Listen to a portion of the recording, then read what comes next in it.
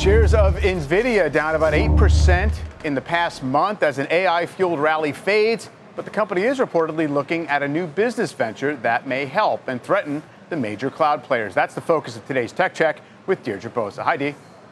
Nvidia is already the dominant AI play. Jensen Huang wants to make sure that it stays that way. And key to that strategy is the cloud where Nvidia's biggest customers play. That's Amazon's AWS, Microsoft's Azure, Google Cloud, and increasingly Oracle's cloud unit. But Nvidia's ambitions to own the AI ecosystem and expand its reach beyond GPUs, that could put it in direct competition with them. A new report from The Information says that Nvidia has talked to at least one data center owner about leasing its own space to power its own cloud service called Cloud DGX, which has been in development for a few years. Now, that would essentially cut out the middleman, the current cloud providers that are buying up Nvidia's AI chips and integrating them into their own infrastructure. It would also represent a significant shift in Nvidia's strategy of working within the existing data centers of Microsoft, Google, and Oracle.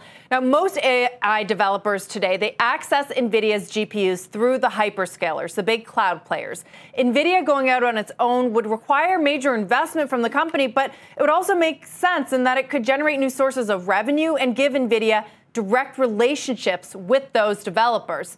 Nvidia is able to do this in the first place because it is delivering AI systems as a whole. Instead of renting compute power from Microsoft or Amazon cloud units, customers could theoretically just go directly to Nvidia, deal with an Nvidia sales team that might, by the way, have a more comprehensive solution for building AI applications. It could also be less expensive. Raymond James estimates that it costs Nvidia around $3,300 to make an H100 chip, which it then sells for upwards of $25,000. And that is a lot of room for margin that could give it the pricing power to take market share in the cloud if it wanted to.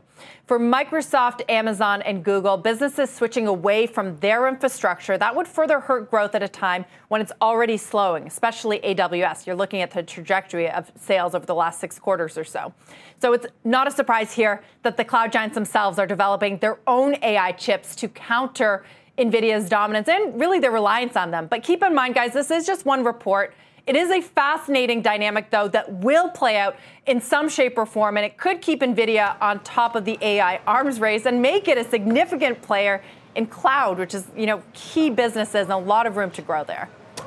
For sure, Dee. And I mean, clearly you mentioned the possibility that if Nvidia were to move to compete with its largest customers, those customers would try to manufacture chips and obviously become vertically integrated as well. But Nvidia must be pretty confident that those companies would have a hard time, that it has the advantage in terms of not being able to have its chips replicated.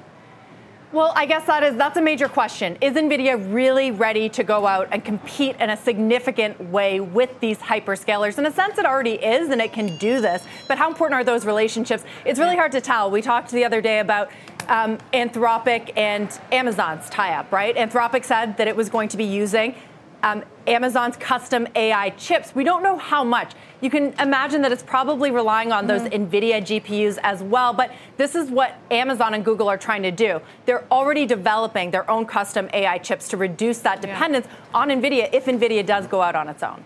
As the AI-fueled rally in tech stocks fades, investors are now trying to separate hype from reality. And Microsoft's new AI tool, Copilot, is a key test for the company. CNBC's Steve Kovac has that story for today's Tech Check.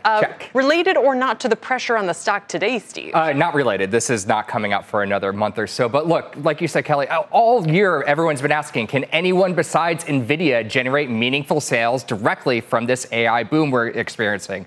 Well, Microsoft is about to try a month or so from now with the launch of its new AI assistant, Copilot, for its business customers. It comes at $30 per user per month. That's nearly double what companies are already paying for a Microsoft 365 subscription that includes apps like Teams, Outlook, and Word. Question investors are asking, though, is it worth that steep price? Microsoft has already had some customers testing an early version of Copilot ahead of the launch. I caught up with Kate Johnson. She's the CEO of Denver-based Lumen Technologies, and 300 of her employees have been using Copilot for over 2 months now. Take a listen. What I see is the potential for breakthrough productivity. I really feel like with the pace of diffusion of AI, it's now or never. You wait, you're going to get left behind. And I also spoke with one Lumen employee who told me Copilot allowed him to be in 2 places at once and even catch up on his missed meetings. Before I was using Copilot, that would have taken me probably a couple hours. It took me 3 minutes to be able to interact with Copilot in our Teams meeting and bring that information current.